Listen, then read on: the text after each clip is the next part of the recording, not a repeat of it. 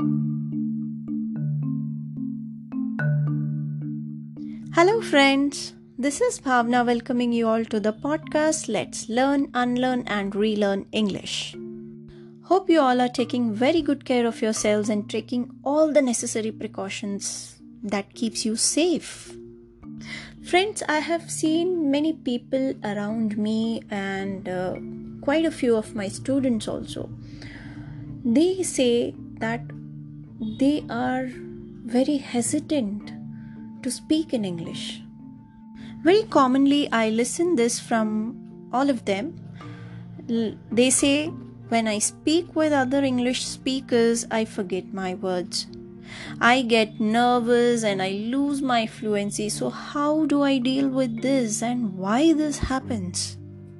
The simplest reason why this happens is you get nervous and you get worried that you are going to be judged by the person to whom you're talking to on the basis of the language you're talking.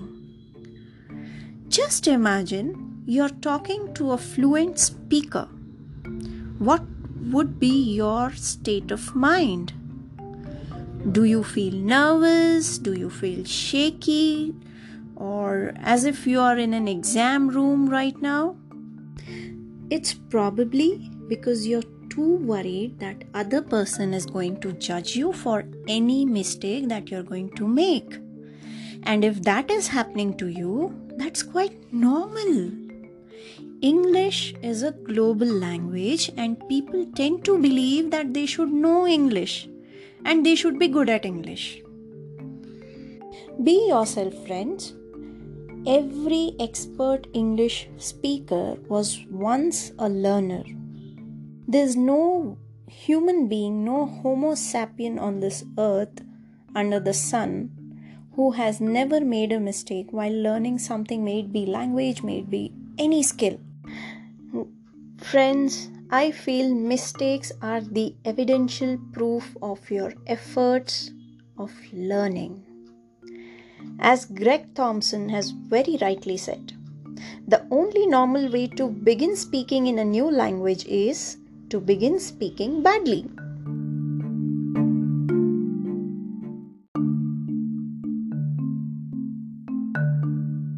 Coming on to today's episode, today again I'll be filling up your pockets with another set of 5 phrases that would help you to make an effective conversation and sound like a fluent speaker. Coming on to the 61st phrase, and the first phrase for today is I'm good, thank you. I'm good, thanks. Now this is a clear way or clever way, in fact. This is a clever way of saying no, thank you or no, thanks. For an instance, if someone offers you food and you don't really want it, or someone offers you a ride to home and you don't really want to accept it, you say, I'm good, thanks. I'm good, thank you. Jumping on to another one, and that is, what do you think? What do you think? Asking the people's opinion is another great way of making a conversation. You can say, what do you think about restricting the Chinese apps in India? Or, what are your thoughts about the weekend plans? Coming to another one, and that is, do you have a minute? Do you have a minute? Now, before you ask someone to help you, you want to check that they are free. So you can always say, do you have a minute? I would like to discuss something with you. Coming to another one, that is, can I give you a hand? Can I give you a hand? No. This is not about giving your hand to someone. This is about, let's say someone is carrying heavy bags or just like a lot of things and you want to help them.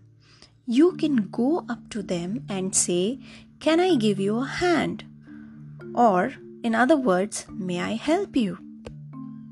Let's grab lunch. So if you want to suggest to someone that you want to head out for a quick lunch with them, you can say let's grab lunch or let's grab some lunch.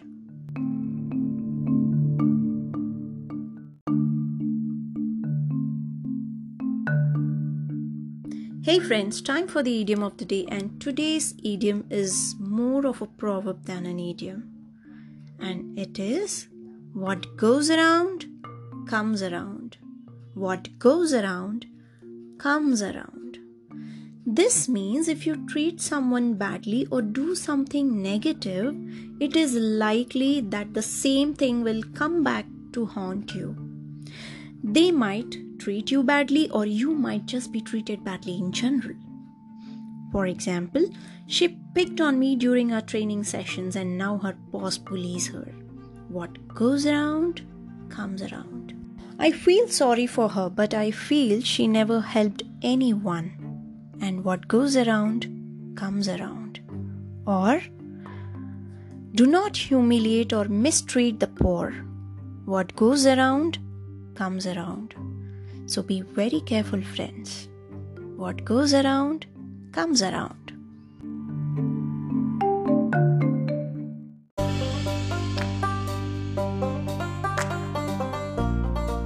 Now let's talk about the smart word of the day. And it is seraphic. Seraphic. S-E-R-A-P-H-I-C. Seraphic. It means angelic and stunning. Or it's a beautiful way that suggests that someone is morally good and pure. For example, a seraphic smile. For example, when children put on their angel costumes, they look seraphic. Or, as soon as I heard the seraphic voices of the kids' choir, I started to sob. Jimmy is such an evil boy that no one would call him seraphic. This word dates from the 17th century, from the Hebrew seraphim, Hebrew word seraphim, which is thought to mean the burning one, as seraphs were traditionally flaming angels. The words that can be used in place of seraphic are angelic, lovable, and cherubic. So that's all for the day, my dear friends, and now it's time to sign off. You may share which one is your favorite smart word or your favorite idiom through voice messages if you are listening to me on Anchor, and if you are listening to me on other platforms, check the description. I have shared the details of my Instagram page and my Facebook page, so you may get in touch with me through those platforms, and also you may share your questions, your queries, and if you want to take up any topic, want me to take up any topic for the day, I will surely. So please feel free to share your views, your suggestions, and thank you so much for giving such lovely response to my podcast. So stay tuned till next episode, because I have something stunning for next episode. So stay tuned and happy listening. Bye bye.